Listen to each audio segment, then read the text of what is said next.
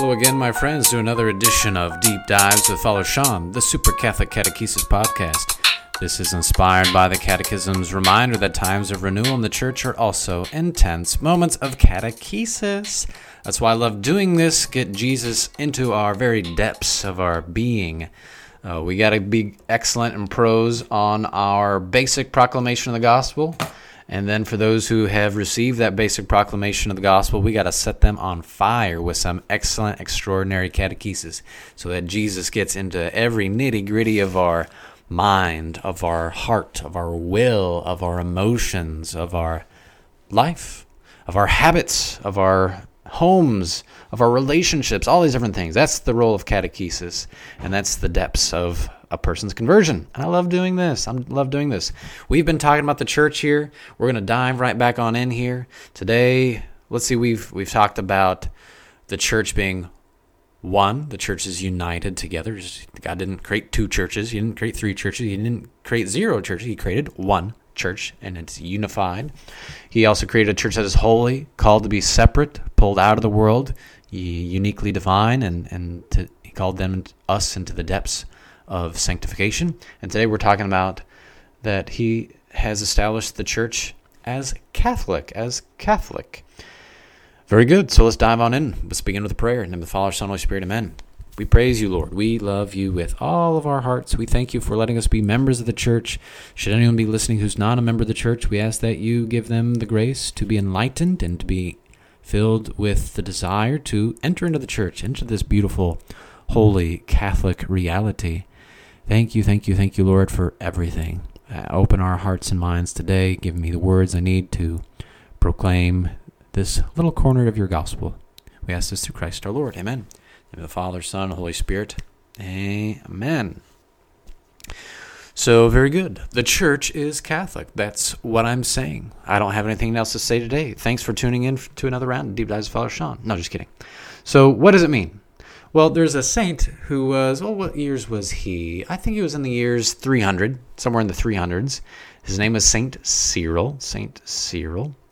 And he offered 4 different ways of understanding Catholicity, this concept of being Catholic. So first off, he talks about that the church is Catholic because the church is universal. It's spread out everywhere. It's called to be in every little corner of the world. Go and preach the gospel to all nations, Jesus said, to all nations, beginning in Jerusalem and then to Judea and then beyond. So that's what they did, and that's what we are still doing. So this first meaning of being Catholic is universal. That's kind of the more simple, accessible understanding of this word. It's cool to think that there are Catholics in every country. I really don't think are any exceptions. And it's neat to meet people from these different places. I remember during COVID, there was a guy from China who contacted me. I'd never met him before, but somehow we had a mutual friend, or mutual group of friends, I guess it would be. And so we prayed the rosary together every day. So it's kind of neat. Well, I think maybe we started every day, and then we went to every once a week. I can't remember exactly, but it was kind of neat to chit-chat with him and hear about his faith experience over there. So we're covering the globe. This is the plan. We're taking our little corner of the cosmos, that's to say the earth, and just handing it over to God. That's the church's role. So that's the first meaning of being Catholic, to be universal, spread out everywhere. Secondly, it is according to the whole. Kata in Greek means according to, and then holos, kata holos, Catholic, that's where we get the word Catholic from, according to the whole enchilada. You're not getting a half of the enchilada, you're not getting the insides, you're not just getting the tortilla, you're not getting this, that, and the other. You get the whole thing. That is to say, the Catholic Church teaches the complete doctrine that man should know about God. That man can know about God. Not to say we can know everything, but what can be known, well, that's what the church teaches. And she is willing to declare on things that are essential for the faith. So it's about the entirety of the doctrine, But then the church also calls to the completeness of discipleship. The way of life is maximized, lived wholly in the Catholic Church. You know, saints do this really, really well. There's really not a lot of people who do it, but this is what it is, that we might not be so good at it, but at least the fullness of the call and the invitation is there. That whatever Jesus invited us to, and whatever resources he gave to the church for our discipleship, that's what the church proclaims. We might not be very good at reminding people about it, but it is there. It is part of the treasury of the church. It's kind of like a tool belt. You got a tool belt there, and there's some people who got a hammer, a screwdriver, but they might not have a wrench. And there's not everyone who gets the absolutely full tool belt. But then there is such thing as a full tool belt, and that's the Catholic Church. We have everything that Jesus Christ gives us. Just because I have a hammer in my tool belt does not mean that I'm good at using my hammer. That's to say, let's think about the church. Just because the church has the sacrament of anointing of the sick, well, that doesn't mean that maybe someone is good at receiving the sacrament of the anointing of the sick. You can use whatever sacrament you like. Just because the church has all the scriptures doesn't mean that the church is necessarily good at proclaiming the scriptures. So we're not talking about the abilities of the people in the church. We're talking about the institution, the organism of the church as a whole. That we have the fullness of the teachings and the fullness of the means.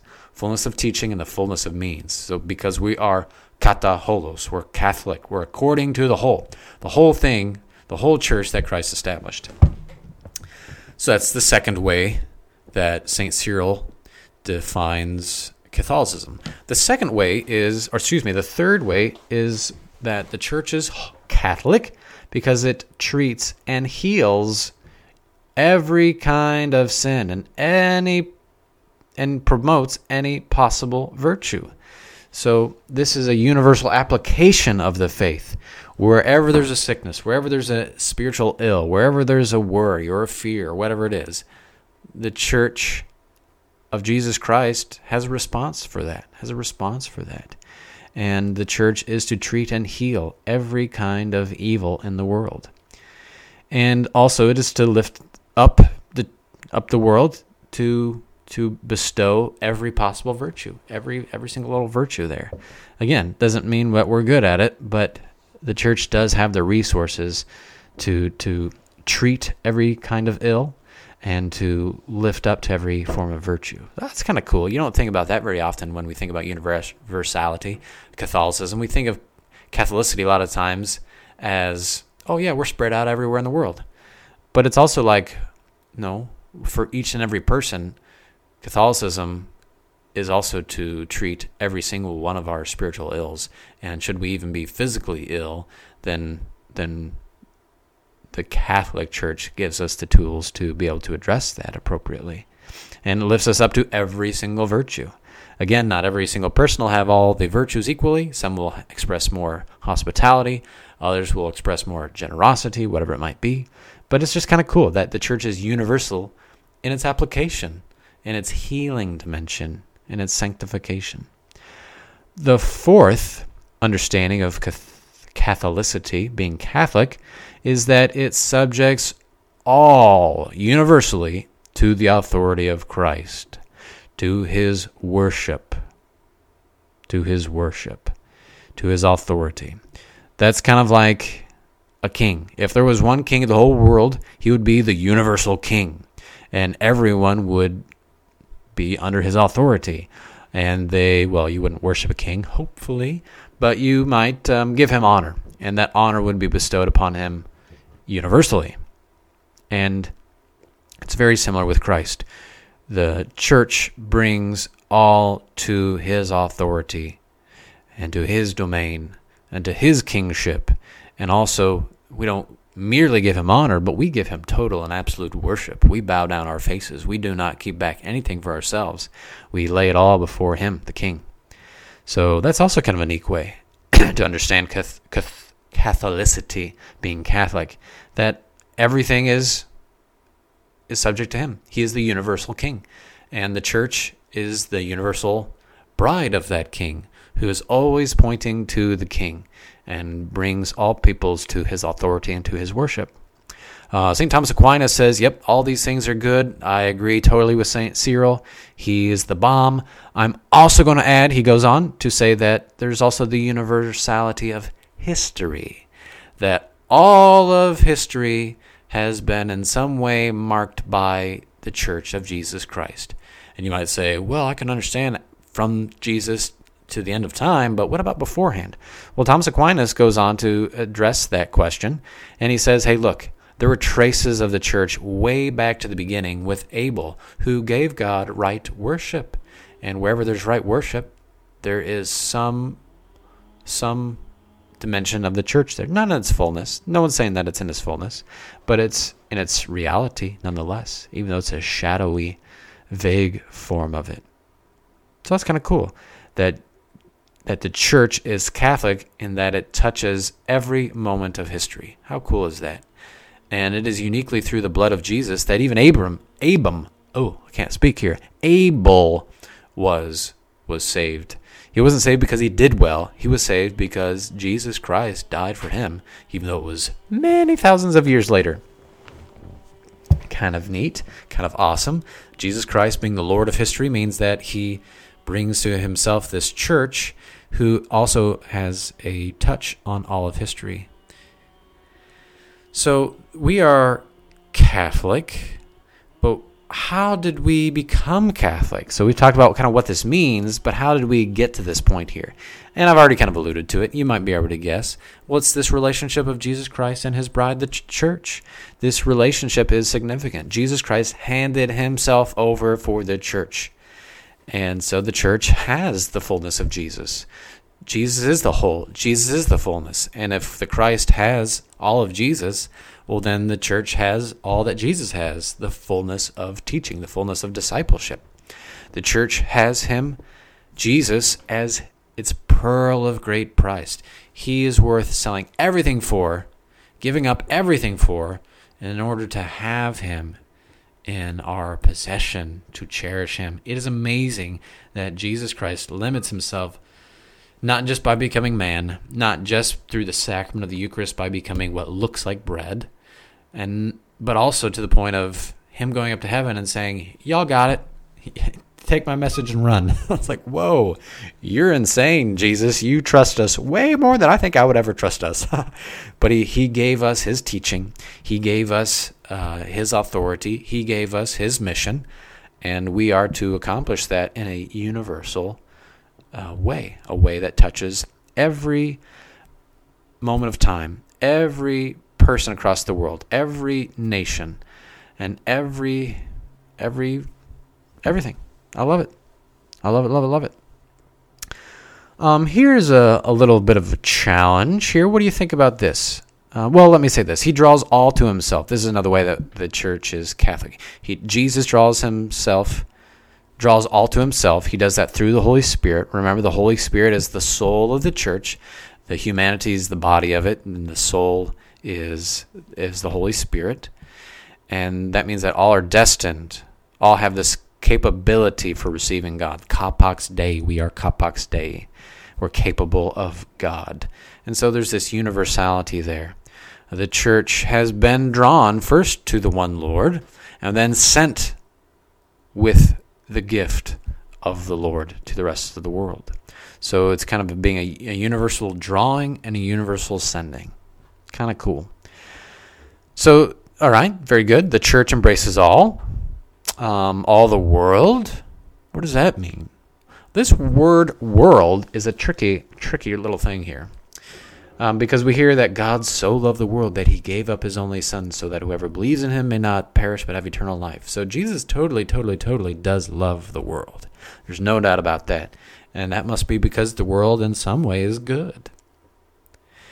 And however, we also hear Jesus say, do not love the world or anything in the world. We don't hear that phrase quite as much as God so loved the world that he gave his only begotten son. So I need to specify. Jesus did not say that. The Holy Spirit said it in Scripture. From the first letter of John, chapter 2, verse 15.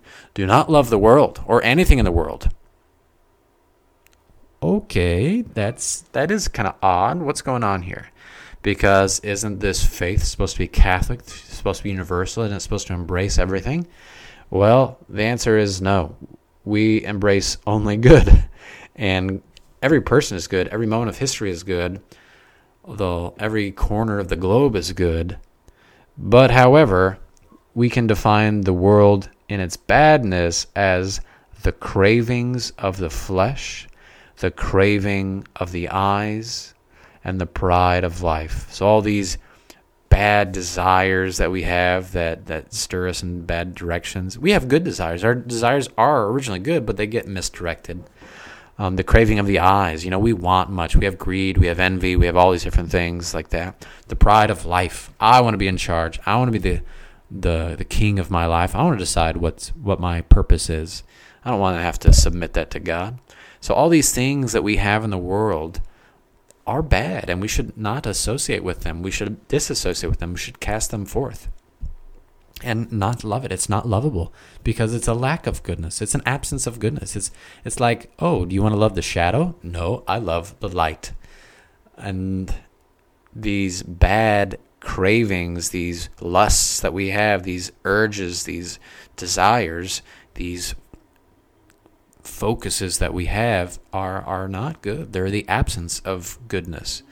They spin us into chaos, and we got to cast that part of the world away. There's bad TV shows we can't watch. There's bad movies we can't watch. There's music we should not listen to. There's TV, all these different things. There's friends that we can't associate with because they just spew the badness of the world at us, and they catch us up in that. We can't afford to do that. We got to love their person, but we don't have to love their way of life. And if their way of life is imposing its pollution upon me, yeah, we have to separate ourselves. That's super sad, but it is a must. The world is good as well. What does it mean that the world is good? We just talked about the world being bad. Well, the world is good as it exists in creation. God created the light. He saw that it was good. God separated the land from the waters. He saw that it was good. He created human beings, and he saw that it was very good. So we know that God created the world good, and that's the part of the world that we love. So therefore, we can kind of bring some synthesis to this by that. I don't know about synthesis. It's important to define the world as bad. It's important to define the world as good.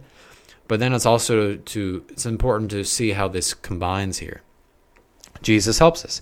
Jesus says, be in the world, not of the world. So to be in the world, not of the world. Let's talk about those one at a time here. And again, this is all under this theme of Catholicity, that the church is universal. What does it mean that the church is universal? Well, the church is universal to that which truly is. And when there is an absence of existence or being, well, there's an absence of goodness as well. And that's not what the church is present. The church is good in true actuality of presence, not in absence. So we are to be in the world, not of the world. To be in the world means that we take this holiness, we take this relationship we have with Jesus, we take our faith into the created world, into your workplace, into your grocery store, into your family, into your group of friends. You take it everywhere. You take it to go see a movie. You take it to, there at your house in your free time. You take it as you explore whatever you're looking at on the phone. And that's what a Christian is called to do. We got to bring this holiness of Jesus Christ to all the corners of the world. And because his light wants to shine there. This is part of having this universal mission of the church. The church is destined to be in every corner of the world. And it ain't going to get there unless you bring it there. God has entrusted to you a particular corner of the cosmos. And, he went up to heaven. He's ascended into heaven. He's sitting at the right hand of the Father. He continues to live in this world, but he continues to live in this world through you and me. And if you don't bring that shining light into your corner of the world, it will remain in darkness. If you are not the good Christian at your workplace or at the grocery store or on your sports team, maybe no one else will. Maybe someone else will, but it certainly won't be thanks to you. God has given to you your work. He's given you your families and friends. And if you bring light there, that will be awesome. And if you choose not to, the darkness will remain unless someone else takes away that darkness. But again, it will not be thanks to you. This is the role of the laity in the world, to get in the world, always with that light, and to shine that light of Jesus Christ out there. Me as a priest, I can't do that. That is not my calling. God has given me a unique corner of the world, and that is to support people at the parish, to be a pastor of people, and to help you know your vocation to get out there into the world. Your role isn't to be a church rat. You live your vocation probably better as a gym rat. This is how it is. Bring your faith everywhere you go. We got to come to the church. We need to receive that encouragement. If we don't have a light to give, we ain't giving any light. If we're not well fed, we're not going to be able to give other people food. It's kind of like in an airplane. Please, in case of an emergency and there's no oxygen, put the mask over your face first before you help a child do it. That's exactly what's going on here. In order to get into the world, we have to come to Christ. We got to care for ourselves. We have to be nourished by Him. And then we got to get out there and shine His light out there. So that's the first part. Be in the world, but not of the world. So as you get in the world, there's going to be risks. There's going to be people who want to steal your faith away. They're going to want to put a bucket, a bushel over your lamp. But we got to let that light shine. So we can't afford to be of the world. We lose our witness and we fail in our mission. This is your mission in life. Yeah, okay, your mission might include, I don't know what, having specific family or kids or friends, or doing some kind of a job in the workplace that is an excellent mission for the world, a great meaning. But you're to do that as a Christian. That is your fundamental first vocation. If you can't do it as a Christian, you can't do it. You can't do it because you can't be of the world. You got to be in the world, but you can't be of the world. You can't let yourself get polluted. You can't get yourself filled with darkness.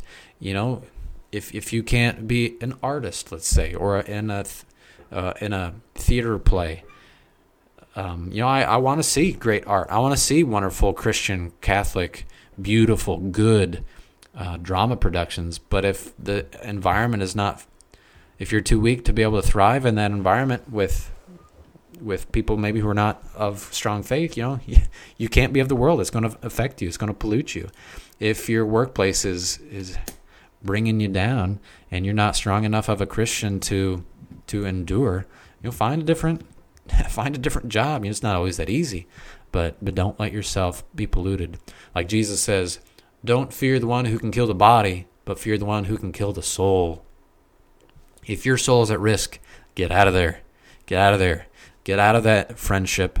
Get out of, whatever relationship, whatever it is. Get out of there. If it's your phone that's causing you to be polluted, get rid of your phone. Like, holy cow. Jesus even gives a stronger example.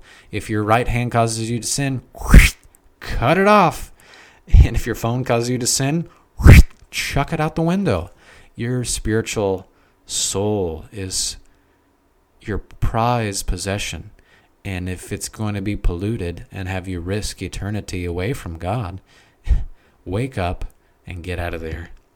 We must be in the world, but not of the world. Being in the world has risks.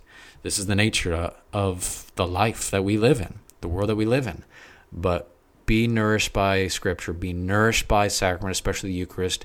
If you do end up getting polluted in different ways, find a way out of that. Strengthen yourself to resist. Confess your sins. Receive forgiveness. Be strong. Continue to pray. This is who we are.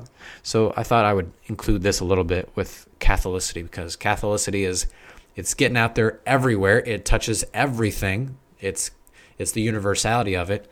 But we need to make a distinction when we talk about world, because we don't call the church one holy, worldly church. We call it Catholic Church.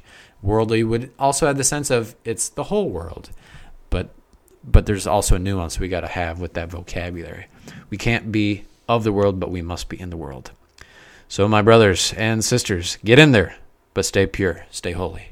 This has been another issue of Deep Dives with Father Sean, the Super Catholic Catechesis Podcast. Leave a review. If it's a good review, share it with a friend. Send it on over to whoever you like.